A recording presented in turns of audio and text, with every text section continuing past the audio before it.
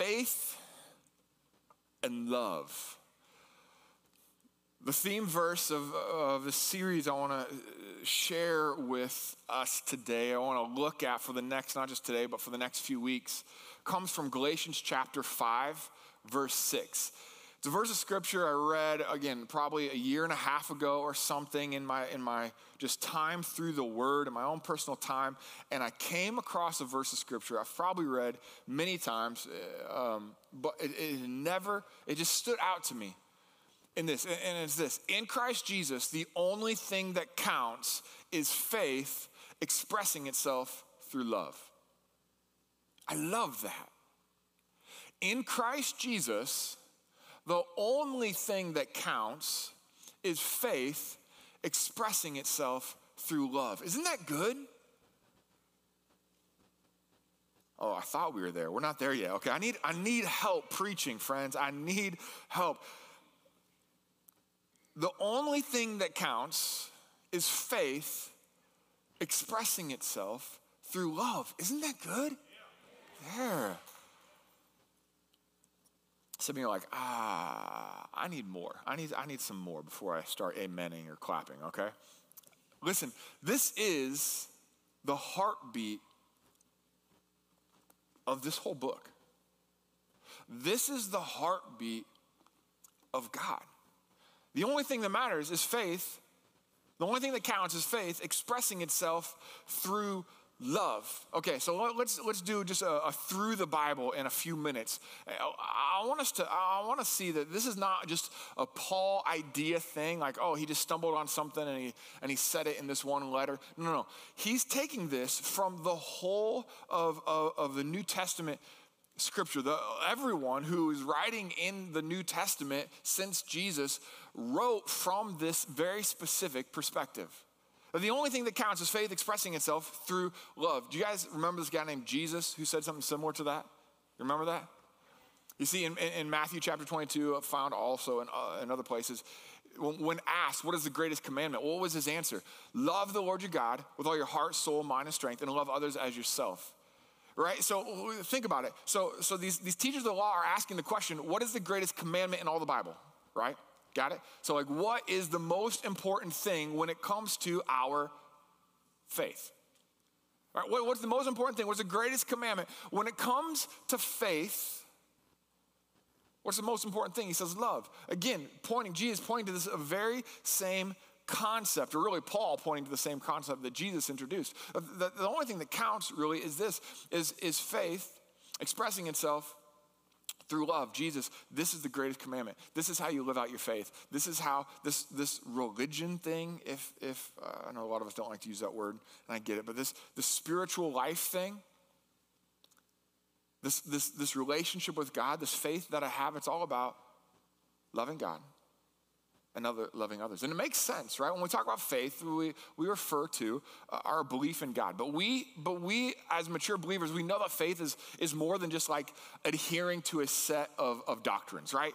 We know that our Christian faith is not just believing the right things, but that God invites us into a relationship, right? And it's more than just like, we have all different kinds of relationships. Like I have a relationship with like distant cousins, right? It's not like that.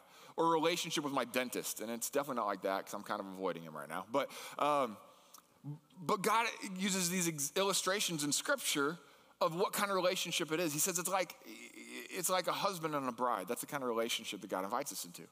He says it's like a good father and their children. This is the type of relationship that God compares it to. So here the foundation of our faith is this relationship with God. And relationship that is, and with using those two illustrations, those examples, those are relationships that are supposed to be based in love, right? So it kind of makes sense in and of itself that faith, the only thing that counts is faith expressing itself through God or through love. First off, it's through love of God, right? How do I demonstrate my faith? It's not by doing all the list of to-dos. It's by loving God. But then Jesus says, when asked, the second commandment is like that. He says it's not just love God, but it's love your neighbor as yourself, right? This is stuff we know. Love your neighbor as yourself. And then he says all the law and the prophets, all of the Bible that they had at that time. is a phrase that they use for the scripture. All the scripture hangs from this thing. Like, this is the foundation of what it means to live a life in Christ. Love God and love others. Put your faith in action. Put your love on display. That faith, my relationship with God, that love talks of my relationship with God and with other people. But just in case we think, just to really drive home this fact, okay? It's not just Jesus. It's not just Paul. James talked about it too. In James chapter 2, like the whole chapter, like he in verse 17 and verse 26, he makes a statement that faith without, and one time he says deeds is dead. Faith is dead. Faith without action, he says at the end of the chapter, is dead. Like but if it's not about this religious action we do. Well, what is the faith in action he's talking about? Read James 2 and you're going to find. He's talking about showing favoritism to some over others. He's talking about giving to the needy. He's talking about looking after the orphan and the widow. Like he's talking about love. What he's saying is faith without love is dead. Faith that doesn't express itself in love to not just God, but to other people is not even faith at all. All right, so Jesus said it. Paul said it. James said it. Now let me read John. I'll tell you what, John loved love. Okay, if you study John, you will find that all over the place, right? In the gospel that he wrote, the account of Jesus, how did he refer to himself? You guys know, as a disciple whom Jesus loved. Like, he was so enamored with the love of God. I think he got something that some of us tend to miss sometimes. He understood this. There's nothing else that counts other than faith expressing itself in love. He understood the greatest commandment is love God and love others. And so a lot of his teaching and his writing expressed this. So I want to read some verses to you from not his gospel, but one of the letters he wrote. In 1 John chapter 4, I want to start reading in verse 7. Listen to the emphasis that is placed on love being the foundational aspect of our Christian lives. He says this, Dear friends, let us love one another, for love comes from God, and everyone who loves has been born of God and knows God. But whoever does not love does not know God, because God is love. This is how God showed his love among us. He sent his one and only Son of the world that we might live through him. This is love. Not that we love God, but that he loved us, and he sent his Son as an atoning sacrifice for our sins. Dear friends, since God so loved us, I love he didn't just say since God loved us, but since God so loved us, we also ought to love one another. No one's ever seen God, but if we love one another, God lives in us, and his love is made complete in us. Come down to verse 16. God is love. Whoever lives in love lives in God and God in them. You start to see the foundation that he's building here. Then down to 19. We love because he first loved us. And this is where he starts to really get strong. Whoever claims to love God yet hates a brother or sister is a liar. Whoo. Right? That stings a little, doesn't it? For whoever does not love their brother and sister whom they have seen cannot love God, whom they have not seen. And he has given us this command: anyone who loves God must love their brother and sister. I read all that, and I take the time to read all that just because, for this one reason, that we would maybe begin or continue or be reminded to understand that the Christian life is maybe a little less complicated than we tend to make it. Like, it's real simple. It's not always easy, but it's quite simple. So let me give us a little bit of the context, because here's the deal. It's so simple, right? But why don't we do this well, or at least as well as we should? I'd ask for a show of hands who all thinks they are loving everyone around them as well as they could, as well as Jesus would love the people around them, right? I would ask for a show of hands, but I'm not going to do that to you, okay? Because we look at this, and there's things that often, these obstacles that come. We love the idea of this message, don't we? But it's hard to live out. Let me define something here for us. You see, I talked about religion. James uses the word. I know some of us don't like the word religion, but James used it. He says, religion that is pure and faultless is this, is to look after widows and orphans in their distress and to keep oneself from being polluted by the world. He's like, this is what true religion, this is what God is. But in a modernly times, we tend to define religion and the gospel a little differently, don't we? And so for the sake of reference here, I'm going to use a kind of a common definition or distinction between just what general religion is. I mean, religion is old. Religion's been going on for years and years and years. Religion, in essence, and in its simple form, is simply man's effort to bridge the gap between us and God, right? I mean, we've known, and humanity for a long time, we understand, like there's this innate thing that God put inside of us that we recognize that we are not God.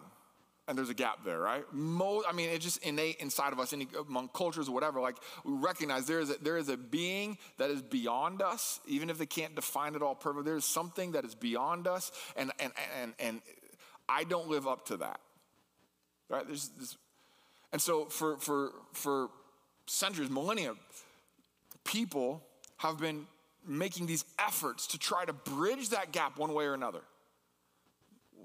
We will, for the sake of our discussion, we'll call that religion.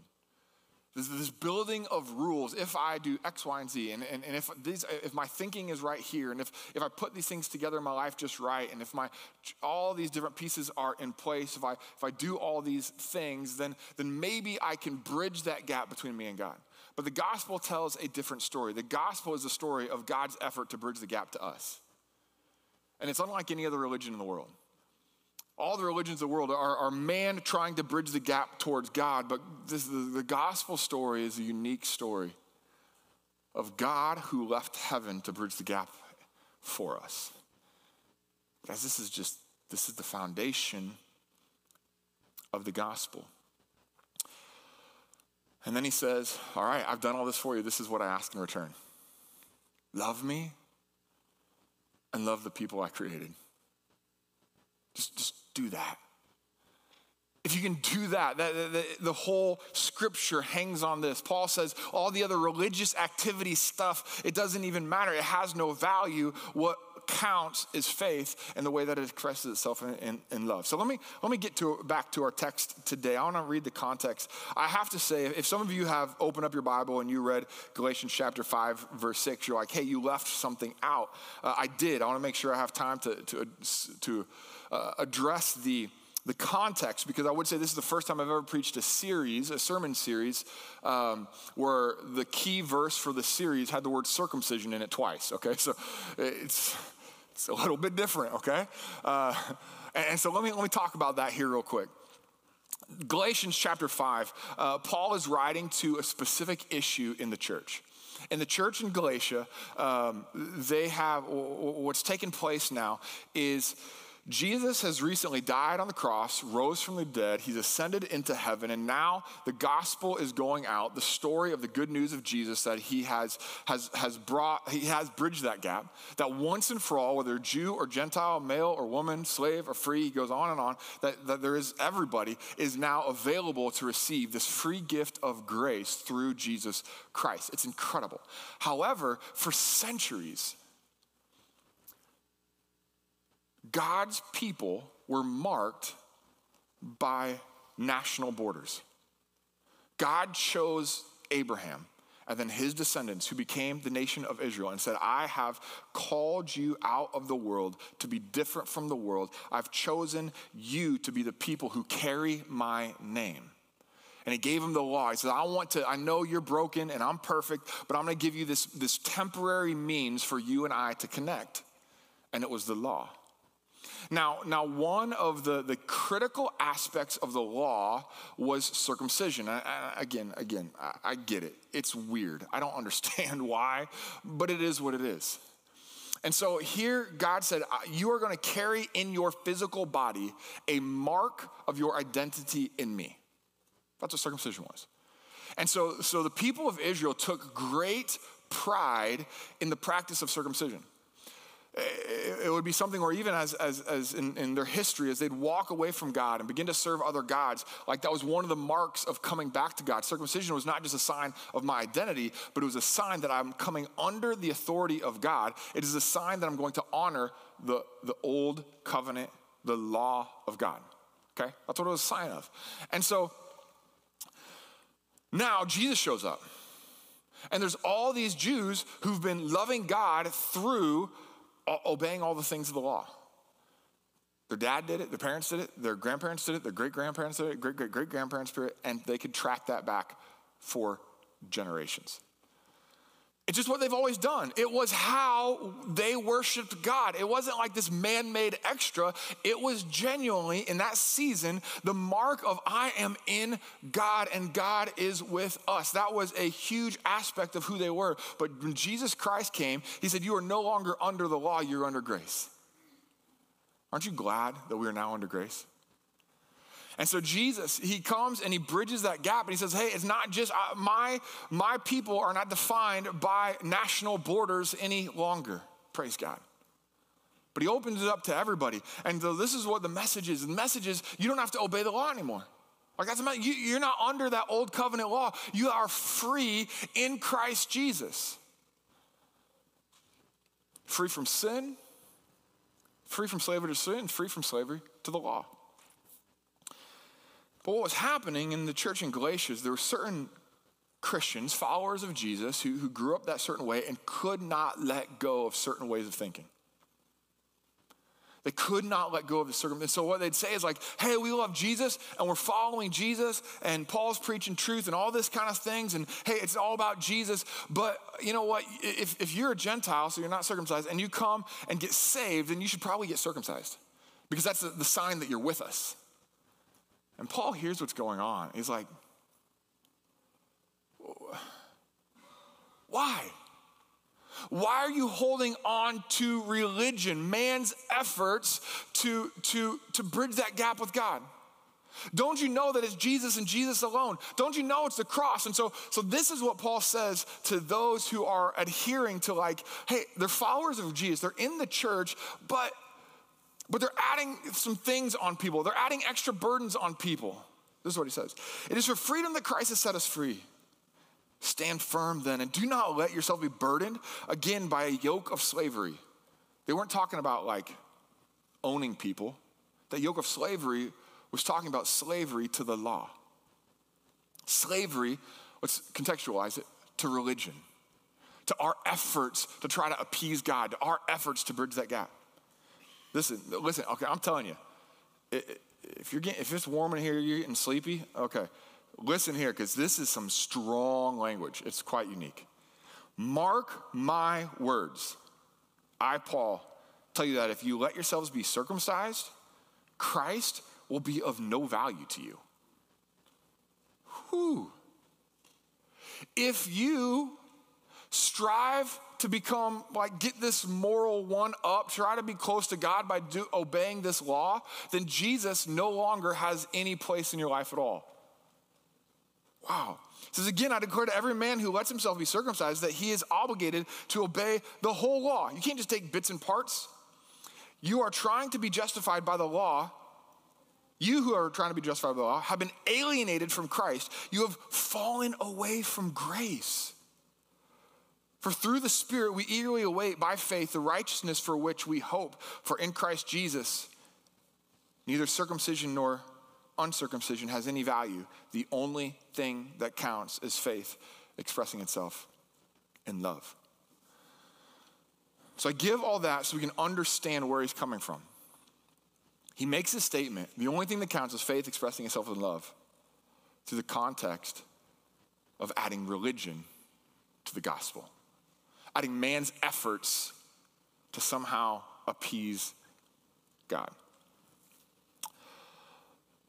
It's all about these religious arguments that they were getting into about what makes somebody righteous, what makes somebody close to God. And he says, listen, it has no value at all. But what's interesting is this. I'm sure those who are like holding off on the whole circumcision bit which I can imagine there would be a number of them that are trying to hold off on that a little if they could, right? And they're trying to hold off, and they're over here like they're listening. I can imagine this letter being read to the whole church, and the uncircumcised believers like, I knew I was right. Yeah, you get them, Paul. That's right. What do you start doing? I'm better than you because I had it right. Wait a second. How did that flip so quick? And then he says this. He doesn't just say circumcision has no value. What does he say? He says circumcision and uncircumcision has no value.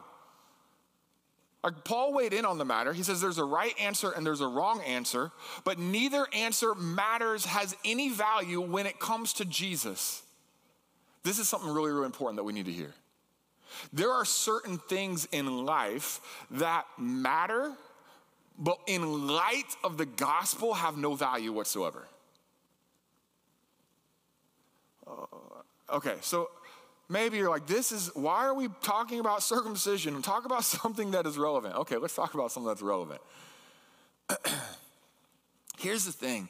Maybe we don't have this old covenant law that we are tempted to go and serve. Anybody tempted to go make some sacrifices this week to appease God? Anybody? No?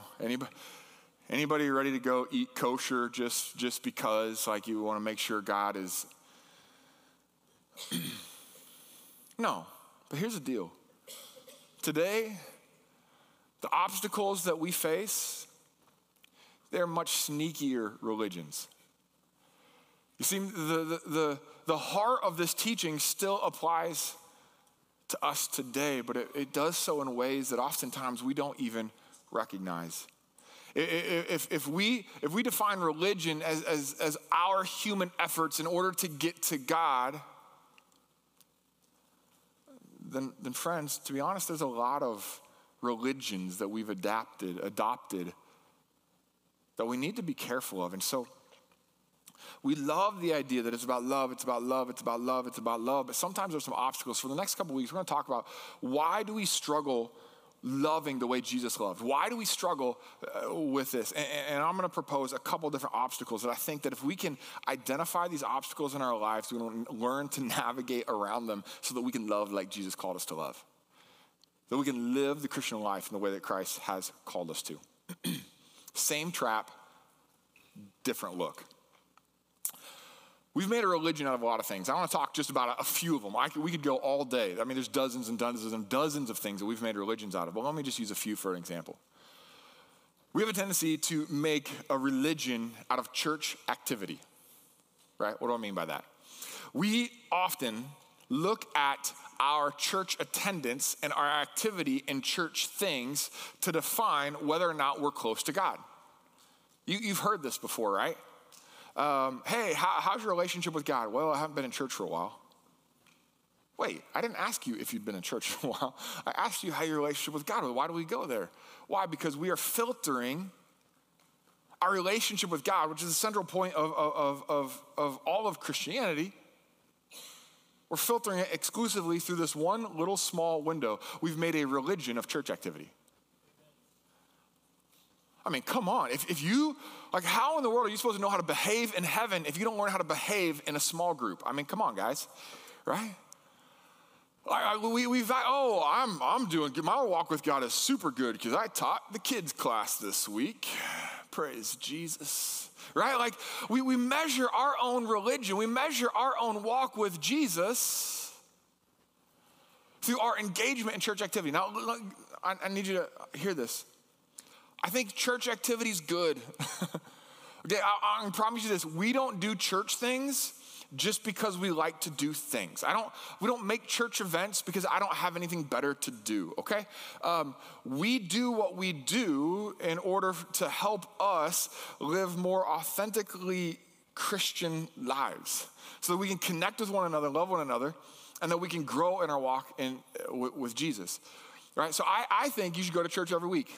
I really do. I think it's important. I think there's a long-term effects of it. I think you should be involved in groups and connecting with others outside of church. And I think you should come and be a part of our Family Fest so together we can reach our community. I believe in church activity. But the problem comes when we begin to elevate our activity in the local church to a place of religious status. Paul says, if you choose a little bit of religion, Jesus is of no value to you.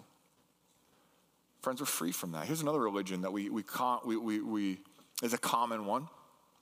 The religion of theology. This is a big one. This one is a sketchy one too. I've heard it said, if you don't believe in a literal 6-day creation, then you can't even call yourself a Christian. Okay. Here's the deal. My salvation does not hinge on the timeline of creation. It hinges on God made flesh, died for me, and rose again that I could have life with him. Okay? Yeah, okay, I know they're kind of pre-trib and they're post-trib, mid-trib. Man, you believe that you are deceived by the devil? I have no idea. This is what I know. Jesus is coming back. I've got some thoughts on what it's going to look like that I think are true. I'll let you know sometime in, I don't know, a million years. I'm sure that will take care of it. My faith is hinged on the cross and the resurrection. Let's not get sidetracked. Listen, theology is important. I think there's been, over the last several decades, a decrease in biblical literacy, and I hope it's not in us. We need to be students of the word. We need to know God's word. We need to study it. We need to understand its application to us. We need to know it inside and out. We have more resources, more biblical tools than we've ever had in the history of the world. There's no excuse not to know the word today. I'm not saying this is a little issue, but the moment that my theology and my rightness supersedes the gospel, we've just built ourselves our own Christian religion. How about this one? This one's fun. We've made a religion of politics. I can nearly guarantee nearly every person in here has heard this statement from both sides of the aisle. How can you call yourself a Christian and vote for that guy? Every one of us have heard both of those, which is what made last year, one of the things that made last year so miserably complex. I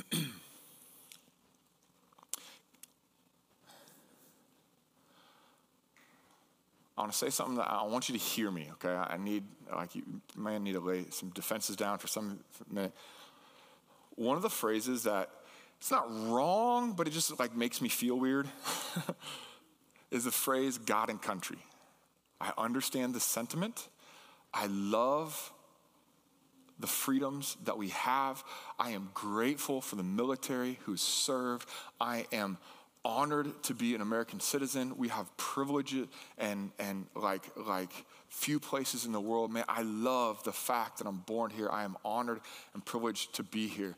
But listen, if you put God and anything next to it, we're bordering on a religion that is not of God.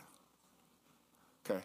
Now, God then country, okay, that's fine. I'd maybe put a few things in between there too, personally. But if you want to go God then country, that's fine. And that's semantics, but I just want to guard us of some thinking that creeps in so easily. That God is not red or blue, and that's hard for some of us to wrap our head around. But listen, God is not just USA. God is global, okay? And we just need to be reminded of that. And the moment that our political persuasion, the moment that I can define your Christianity based on your border views, is the moment that we have missed something, right? Be involved, be active, do your role, leverage your the opportunities that God has given us in this time and season that we live in today. Do that, be involved. That is wonderful, but let's guard ourselves from allowing good things that are gifts from God to become a religion that we filter our walk with God through. Are we all on board here? We've made a religion out of church attendance. We've made a religion out of theology. We've made a religion out of politics. We've made a religion out of fighting culture wars, right? This is what I mean. And this could take a lot of different shapes, but, wait a second. you bought that birthday present at Target? Oh, you're going to hell. Like that's is that a Starbucks cup in your hand? You're going to hell. Like you've never eaten at Chick-fil-A? You're going to hell. That's it, okay? See, we get so caught up in what's happening in our culture that sometimes we make what's happening in our culture God, and we then just filter our whole relationship with him through how I'm engaging or not engaging in what's happening around me. We've made a religion out of fighting a cultural war.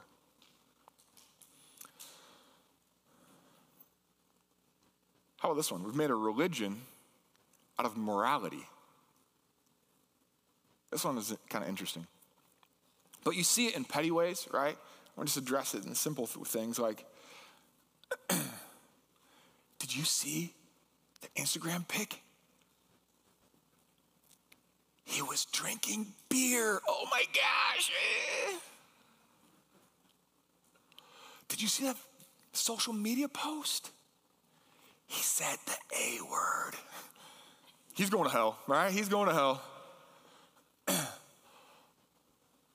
Did you see how low cut her top was? She's an instrument of the devil, right? Like we go there so fast. And what happens if we're not careful is we make morality our religion. Morality is not our religion. Love is.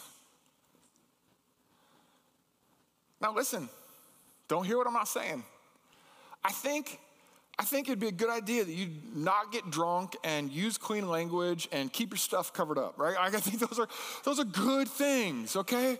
Let's be moral. That's wonderful. In fact, the majority of the New Testament writers writing after Jesus wrote about how to conduct ourselves as those who've been set free living under this new covenant of grace. It's teaching us how to do this. But the moment that we judge our relationship with God from a position first of morality means we've made a religion out of something that is good but not the best.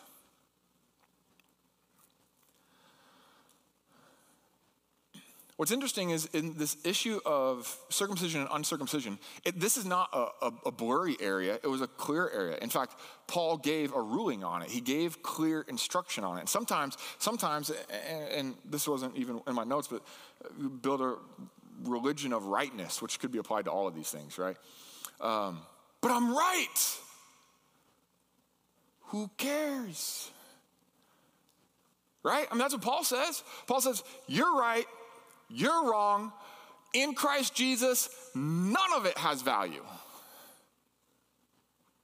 Now, in life, are there value in the circumcision, uncircumcision? Yes. In life, is there value in the church activity? Sure. The theology? Yes. The politics? Yeah. The culture? Sure. The morality? Yeah. All these things are good, and there's a right answer in a lot of them. But when you throw them all together, if we're not careful, we can find ourselves serving the religion of modern U.S. church culture. And I'm gonna say this. I don't know if anyone, very few, if any, maybe anyone, I don't know, has ever been turned off by Jesus. But a lot of people have been turned off by the other religions that we add to it.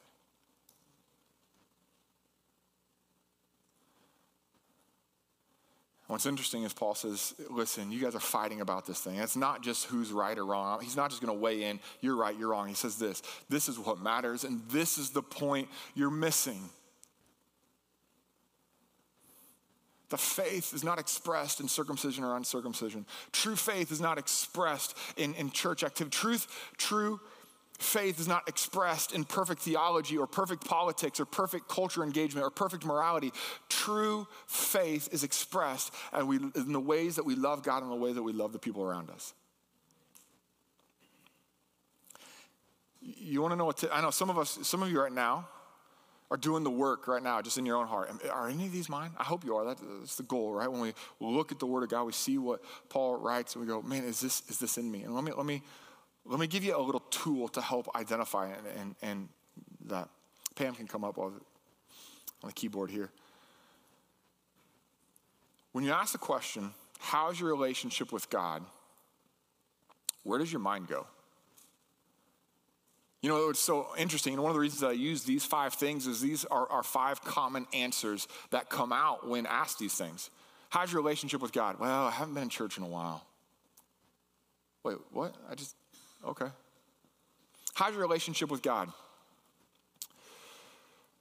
Well, you know, there's certain things I'm just not quite sure of in the Bible. I have a hard time with creation. I have a hard time, Jonah, right? Like that really happened. I have a hard time with it. I have a hard time with understanding the gifts of the Spirit in work in the church. I have a hard time. How's your relationship with God? You instantly go to theology. I didn't ask about your theology. I asked about your relationship with God. How about this is the one I hear a lot. How's your relationship with God? Oh, well, you all know what that one means, right? I got sin, man.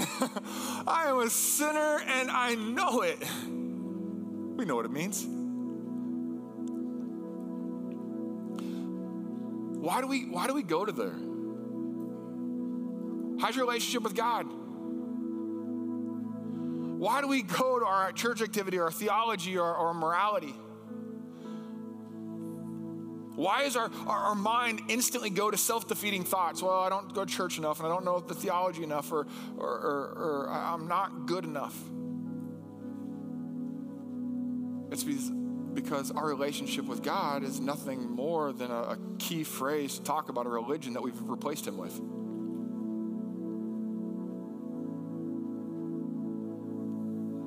When's the last time you asked somebody, how's your relationship with God? And they responded something along the lines of the way they're loving him and loving the people around him. Like, I don't know if I've maybe ever heard that answer, and it's not a normal answer. But Paul says this is what it's about. How's your walk with Jesus today? How are you loving on him right now? How are you loving the people around you right now? These are the things that tell us where our relationship with God is at.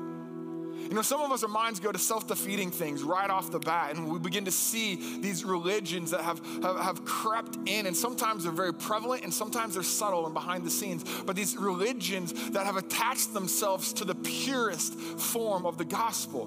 But sometimes our minds go to defensive thoughts. Well, you know, I haven't been in church for a while, but it's really because we play the same tune. Oh, I mean, I'm not the best person okay, I get angry sometimes, but it's still pointing to the same thing. We've set up a religion that is false, that is anything like Jesus set up. Or some of us go to accusatory thoughts. How's your relationship with God? And you answer briefly, oh, you know, I'm doing fine. But those people, what are we going to do with those people who? This is the other side of the coin. Some go like, I'm feeling buried under the weight of the religion that I've created. And other people say, no, I'm using this religion I've created to judge and condemn everybody else. How is your walk with God? I'm doing pretty good. I just having a hard time getting over the people who voted for this guy. When did we start talking about politics? How's your walk with God? Oh, I'm doing, my relationship with God is good. I just can't stand the Christians who are blindly just allowing these certain things into our.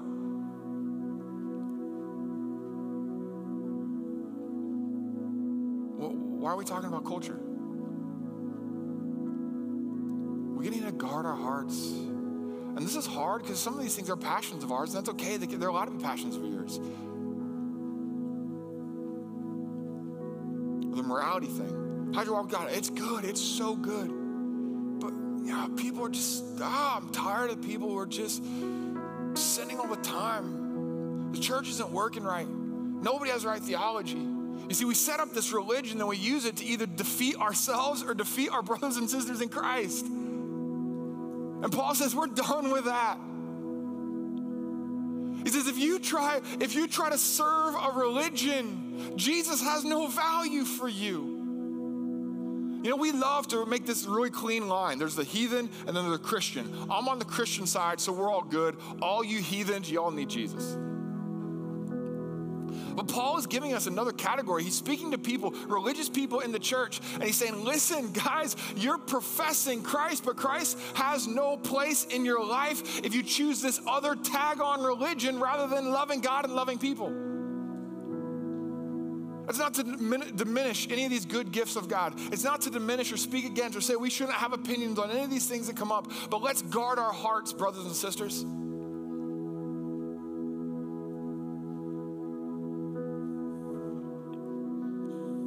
Let's return to the purity of the gospel.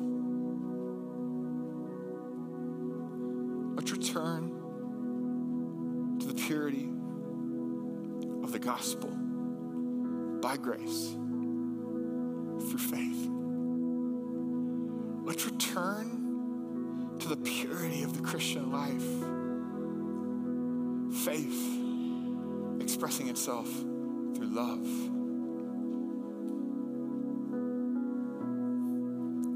Hard.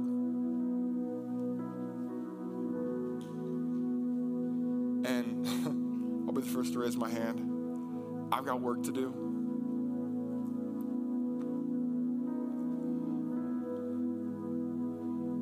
Like I referenced it before, we have a sign in our lobby that says authentic faith and genuine community. I want something that's real. Not man-made. I want something authentic, not a byproduct of our American church culture. I want to learn to love like he did. To let go of my religious thinking. To let go of my religious mindsets. And say, God, I just want to love you. God, help me love others. Father, we praise your holy name. God, this is a humbling word because honestly, these attitudes and these thoughts, they creep in so easily. But Father, like David said, see if there be any wicked way in me. See if there be any wicked way in me.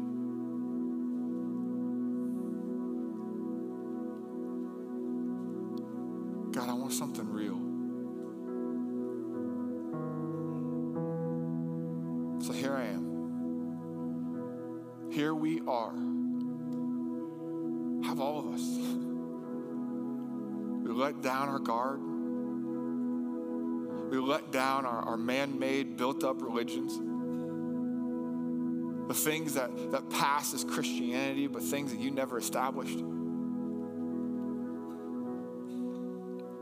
Father, you see our hearts. We just want to love you. So God, lead us. Lead us into your truth. In Jesus' name.